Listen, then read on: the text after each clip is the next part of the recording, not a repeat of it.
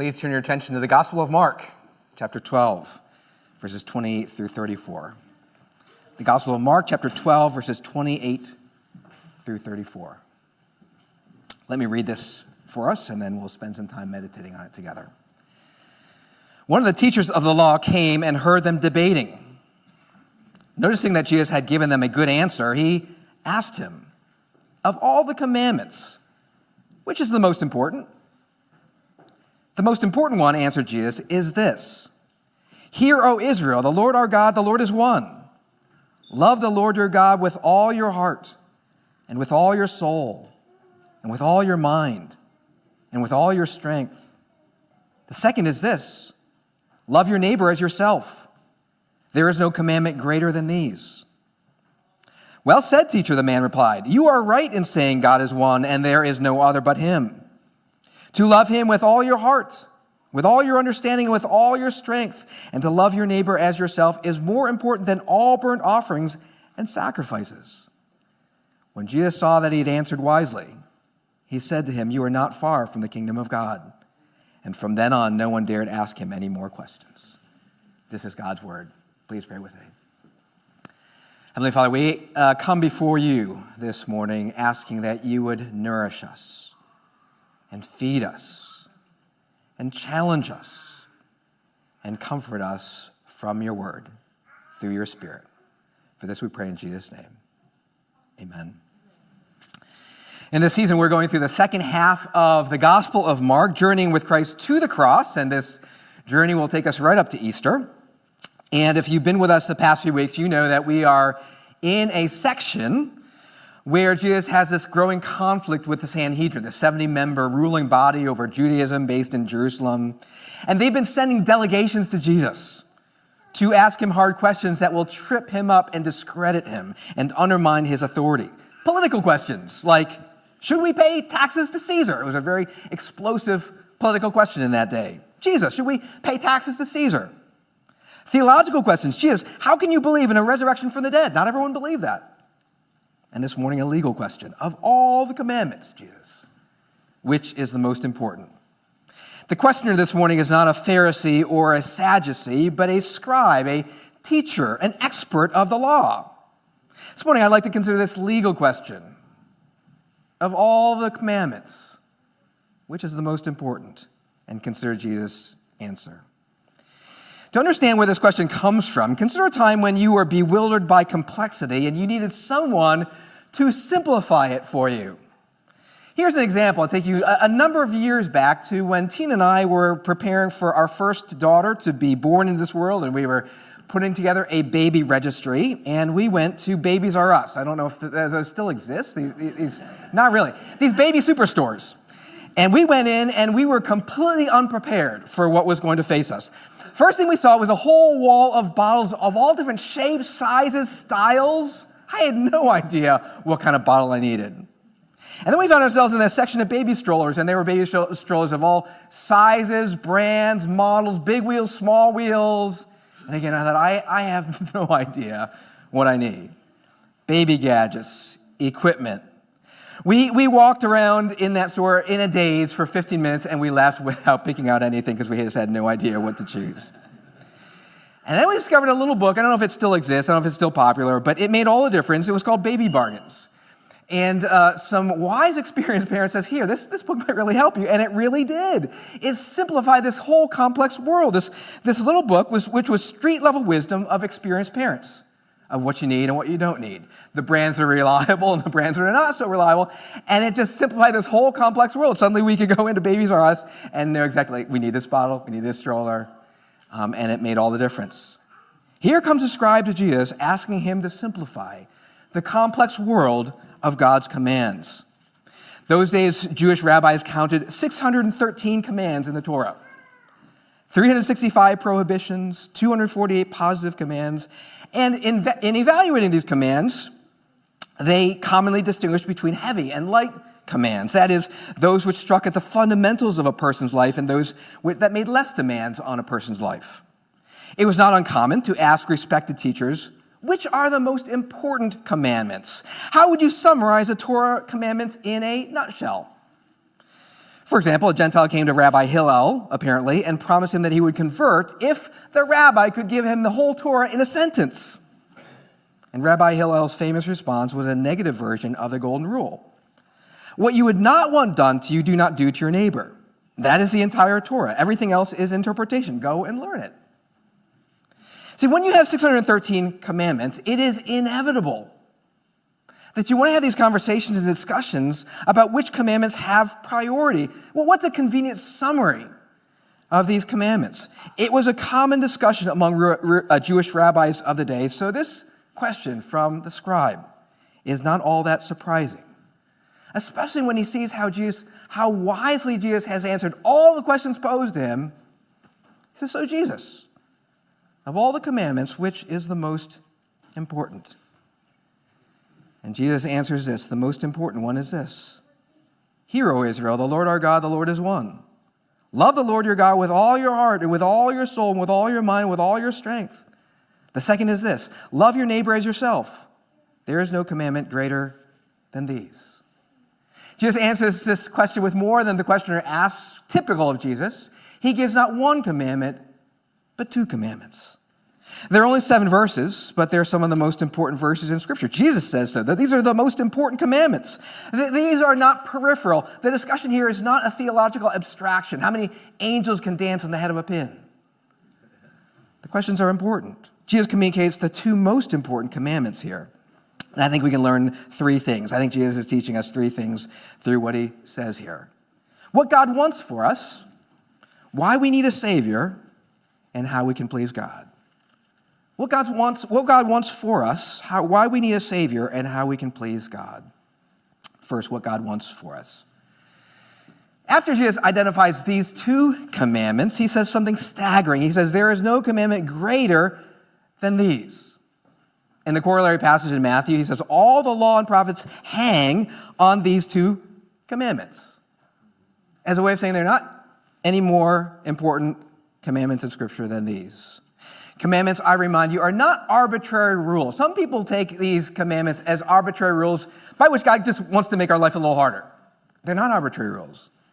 God's commandments in Scripture are expressions of his own moral nature, which means that if these are the 2 greatest commandments, we are hearing God's heartbeat here. God's heartbeat for us is to learn to love him and to love our neighbor.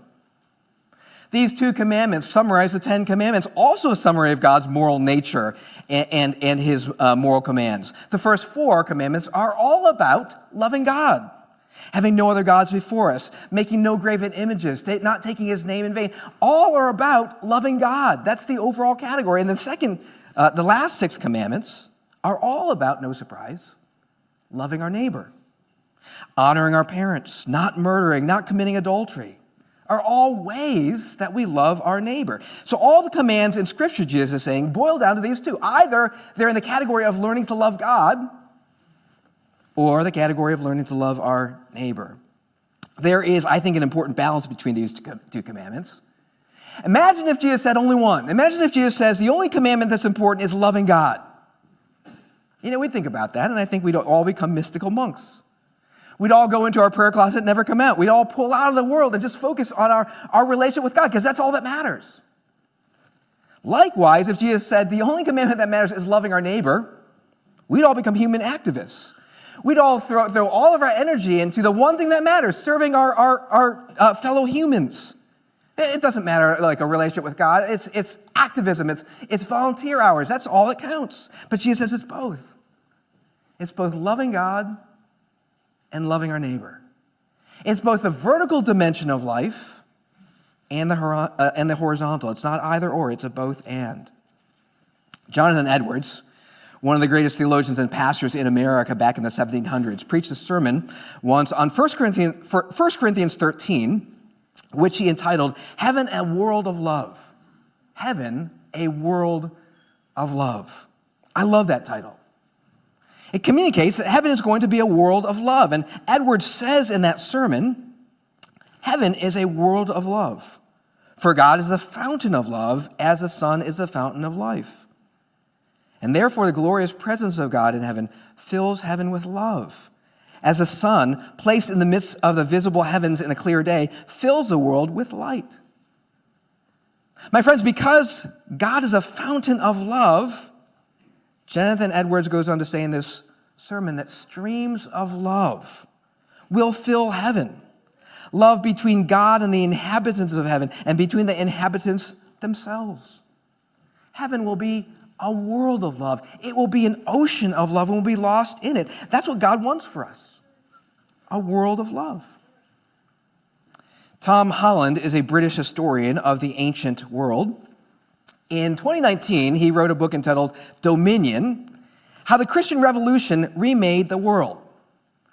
I don't know if Tom Holland is a Christian or not, but he makes the case that despite the fact that the West is turning away from Christianity, it remains saturated by Christian assumptions. And in this book, he shows how our morals and ethics are not rooted in some sort of universal ethics and morals, but they're rooted very much in the seedbed of Christianity. So, for example, in a chapter on love, he reflects on how two major movements in the 1960s have their roots in the seedbed of Christianity: the Civil Rights Movement and the Beatles. First, the Civil Rights Movement. Martin Luther King was a black pastor. He preached sermons in which he said things like this. These are his words. Far from being the pious injunction of a utopian dreamer, this command of Jesus to love our neighbor is an absolute necessity for the survival of our civilization. Yes, it is love that will save our world and our civilization, even love for enemies. And we know Martin Luther King's words. All his challenges about the civil rights were rooted in biblical truth, clothed in biblical imagery. The civil rights movement was very much rooted in, therefore, Christian truth and Christian categories. How about the Beatles, you say? Well, Holland points out that even the Beatles, who were not religious at all, very much swam in the waters flowing from the headwaters of Christianity. They sang, "All you need is love." Who taught them that? Paul McCartney said, life's most persistent and urgent question is, what are you doing for others? Which is very much a Christian question. In 1985, Paul McCartney signed on to participate in Live Aid, which was then the world's largest concert at that time, to relieve famine in Ethiopia. What did he learn? That loving our neighbors on the other side of the globe is an important and valuable thing to do. Tom Holland points out that even John Lennon, who was a self-professed atheist, wrote, "Imagine his longing for global peace." You know the words. He began singing very atheist words. Imagine there's no heaven, no hell below us. But Holland points out that the lyrics after that are religious through and through, dreaming of a better world and the brotherhood of man. Holland says, in the dreams of universal peace, Lennon's atheism was recognizably bred of Christian marrow. My friends, we live in a world that longs for love. We long to live in a world that is filled with love. And that's why when we see videos of a young black man beaten by 5 black police officers in Memphis, we cry out in outrage and lament. And we say the world is not supposed to be like this. I think we know innately that we are created for a world of love. We are created to love our neighbor. What explains that? Not naturalism. We don't just say that love is a biochemical reaction that contributes to our natural selection. We say it's more than that. Secularism doesn't teach this. It doesn't teach us to disadvantage ourselves for the sake of others. I would suggest that our longing for love, our longing for a world filled with love, is evidence that we're made by a God of love who has created us to love him and to love our neighbor. That's what God wants for us. Secondly, I think these commandments show us why we need a Savior. See, why do we need a Savior? Just at the general level, when do you recognize your need for a Savior? Well, it's when you realize that there's something that you can't do by yourself. We know we need a Savior when we can't reach a standard. We need some help to reach a standard. And that, my friends, is why it's so hard for us to admit our need for a Savior, because we don't like to admit our need for help. We don't like to admit that we're falling short and that we can't get there on our own. But I think these 2 commandments, if explored deeply, show us why we need a Savior. Look at this first commandment. What does this command to love God with all our heart, soul, mind, and strength mean? It means that our hearts will be filled with a genuine affection for God.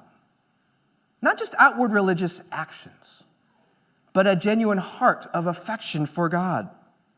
That we genuinely delight in God. We treasure him, we cherish him. One of the most powerful metaphors for a relationship with God in Scripture is a marriage relationship. God is the husband to his people. It's a powerful metaphor. The marriage relationship is the most powerful and intimate human relationship there is. What husband would be satisfied with a wife who is only willing to outwardly be a wife? Her heart is not filled with genuine affection for her husband. What husband would be satisfied with that? None would. God, as our husband, is not satisfied with outward shows of religiosity without a heart of genuine affection for him. God calls not just for part of our hearts, but all of our hearts. He wants to be our number one delight, our number one treasure, our number one joy. He wants to be uppermost in our affections. And he wants us to love him with all of our faculties, with all our hearts, and all our minds, and all our souls, and all of our strength. This call to love God is with genuine affection above all else, with everything that we have. And the evaluative question is, who does this? Who, looking at their own heart, does this consistently? Romans 3:10 says, no one is righteous, no one seeks God on our own. We don't even seek God, much less love him. We all fall short. All of us are not good enough to keep this command on our own. And then secondly, look at what it means to love our neighbor as ourselves. And given this command, Jesus is assuming that we love ourselves. He is assuming that we have no problems loving ourselves and seeking our own well-being. We have no problems feeding ourselves well, buying ourselves nice clothes, finding comfortable homes, spending money on ourselves. We have no problems doing that. And the way we do those, the way we love ourselves, is with energy, with alacrity, with enthusiasm. We'll go out and buy what we need and go searching for what we need. And so this command, you begin to see, is very radical. It's the call to love our neighbors the same way we love ourselves, with the same things and the same spirit, with alacrity, enthusiasm, and energy. This is a call to live in a completely other-centered way. And again, the evaluative question here is, who does this?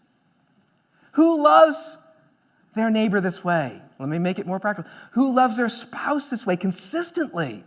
Doing what's best for them, not what's best for you, with all the energy you have and enthusiasm and alacrity. Who loves their siblings this way? Your brother or your sister. You see, through these two commandments, we come face to face with our own sin. Our moral inability to love God as we ought and to love our neighbor as we ought. And this is one of the purposes of commandments in Scripture, to show us our sin and lead us to Christ. Because if we never see our sin, we'll never recognize our need for a Savior. Perhaps you can think of it this way. I like to think that I'm in decent physical shape. I mean, I feel pretty good. I've always liked sports. I've always embraced being an active person. In my mind, it's not too hard to think, I can do all the things that I did when I was 30. I'm really the same person as I was in my 30s. My clothes still fit. I haven't given up too many loops on my belt. It's easy to convince myself that I'm in decent physical shape. But what would convince me that I'm not quite as in good shape as I think? I think this would convince me if I were to go on a run with Pastor Brad. Pastor Brad is not here this morning, so I can talk about it. Brad, if you didn't know, is a very good runner. And so if I went on a run with Pastor Brad, I think I would keep up with him for a few hundred yards, maybe. And then I quickly realize that I am not quite in the good shape that I think I am. And that's why I don't run with Pastor Brad. That's why I'm much happy with my own subjective sense of good shape. It's very easy to convince myself that I'm in pretty good shape, and I'm happy with that. But I think it's possible to do the same thing with our sin and our need for a Savior. to convince ourselves that we're good people by our own subjective standards. Yeah, I'm a good person. I'm not perfect. I mean, no one's perfect. I'm not perfect, but I'm a pretty good person, especially when I look over at those people. I'm a pretty good person. I'm not bad. But if you want to see your need for a Savior, hold yourself up to a standard. The true standard, a holy standard, God's standard. Take this one, loving your neighbor as yourself, which I think everyone would say that's a good thing to do. We should do that. Loving your neighbor with all the energy and enthusiasm and alacrity that you love yourself with, your spouse, your siblings, your brothers, your sisters. And suddenly, the thing that everyone agrees is a good thing, no one can do. And we realize that we need a Savior. So thirdly and lastly, how then can we please God? Let me tell you about John Wesley. John Wesley was a founder of the Methodist Church. When he was an undergraduate at Oxford, he joined a group called the Holy Club, dedicated to the pursuit of a holy life. This group would pray, study the Greek New Testament together, participate in devotional exercises. John Wesley himself, personally, set aside an hour each day for private prayer and reflection. He took Holy Communion each week. He fasted twice a week, visited the prisons, assisted the poor and the sick. In 1735, he accepted a call to become a missionary to the American Indians in Georgia, and it was a complete disaster.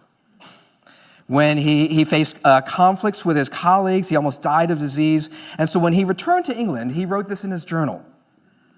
I went to America to convert the Indians, but oh, who shall convert me? John Wesley, in other words, did all those things, all those religious things, and he wasn't even a Christian. It's possible to please God. Or it's possible to think we're pleasing God just by being religious, but that doesn't work.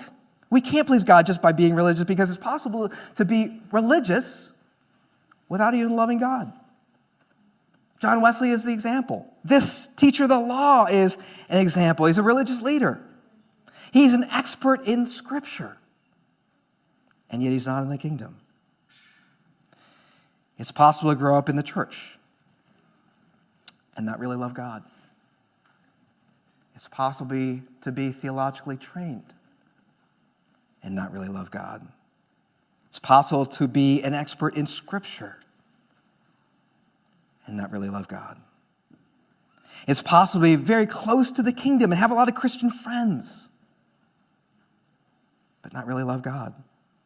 Being religious is no substitute for loving God. We can outwardly serve God without loving God. Tim Keller, in one of his books, tells this apocryphal story. Jesus one day says to his disciples, I'd like you to carry a stone for me. Doesn't give any explanation, so the disciples all look around for a stone to carry. Peter, being very practical, seeks out the smallest stone he can possibly find because, after all, Jesus didn't specify weight and size. So he puts a small little pebble in his pocket, and Jesus then says, follow me. And he leads them on a journey. About noontime, Jesus says, everyone sit down, and he waves his hands, and all the stones turn into bread. And he says, now it's time for lunch. In a few bites, Peter is all done with his lunch. After lunch, Jesus tells them to stand up, and he says again, I'd like you to carry a stone for me. And this time, Peter says, aha, I get it.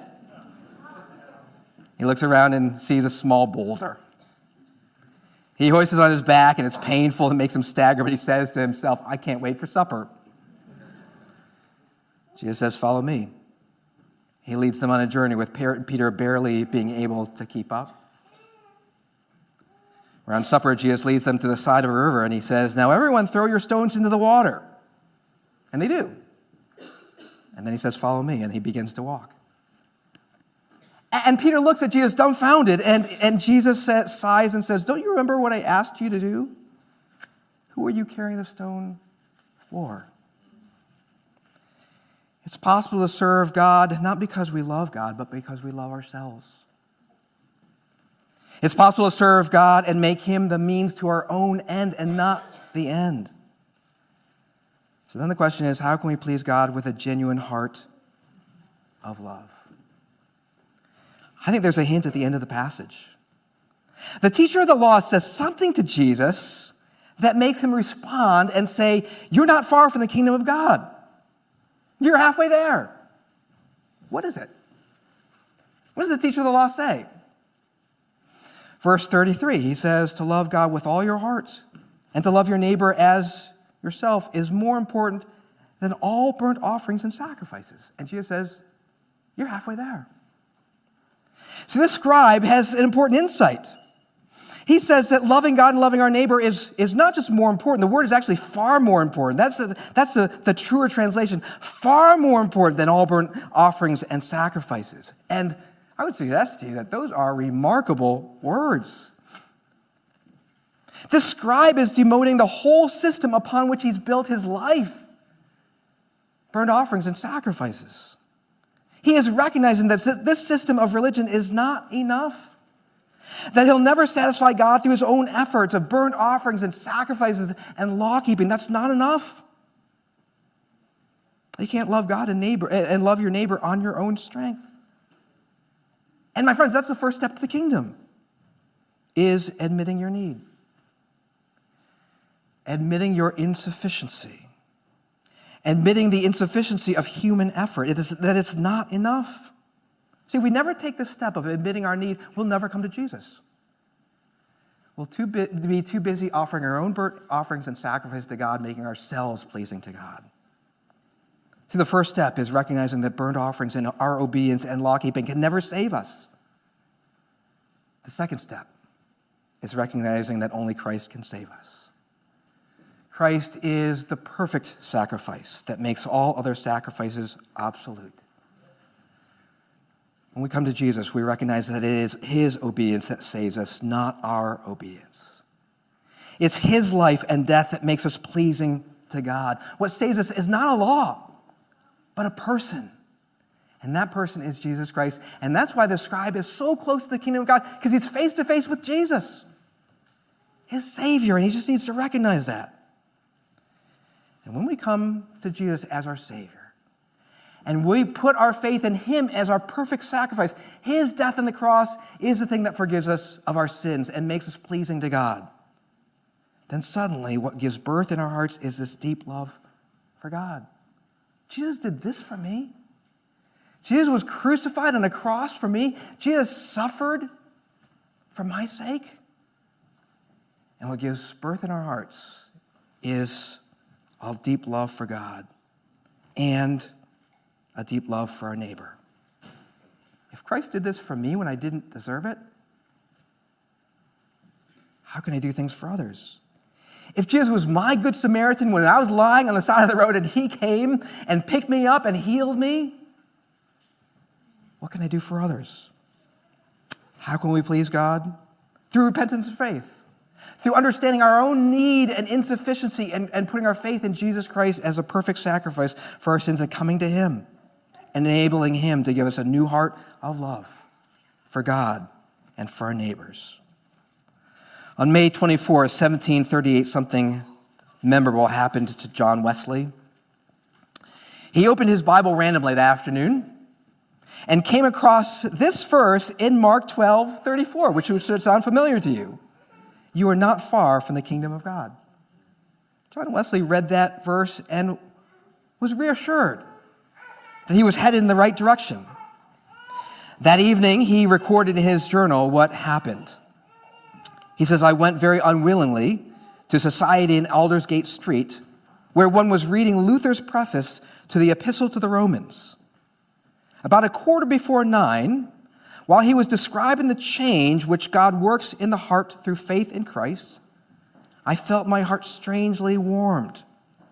I felt I did trust in Christ, Christ alone for salvation, and an assurance was given me that he had taken away my sins, even mine, and saved me from the law of sin and death.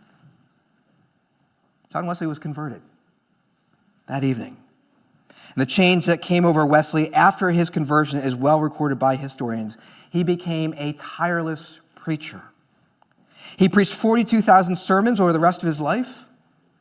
He traveled an average of 60 to 70 miles a day, 4,500 miles a year. He preached on average 3 sermons a day. and founded the Methodist Church. At age 83, he wrote in his diary, "I am a wonder to myself. I am never tired either with preaching, writing, or traveling." After his conversion, John Wesley was a transformed man with a heart of love for God and for his neighbor. My friends, God has created us for a world of love, for him and for those around us. The way we enter this world is by admitting that our obedience and sacrifice and law-keeping will never be enough, and repenting of our sins and putting our faith in Jesus Christ and turning to him for his perfect sacrifice and his obedience that saves us. And when we come to Christ, he will transform our hearts that we might have a genuine affection for God and for our neighbor, not as a way to earn God's love, but as a response to it. Let's pray. Heavenly Father, we come face to face with our own moral inability when we come to your commands. In particular, this command to love you with all of our heart, soul, mind, and strength, and to love our neighbor as ourselves. We come before you acknowledging that we can't do this on our own. We don't have the moral ability to obey this fully on our own. Lord, we come to Christ. Thank you that we are made pleasing before you, not by our own obedience, but by his. And we pray that you transform our hearts by your Holy Spirit and make them new. For this we pray in Jesus' name. Amen.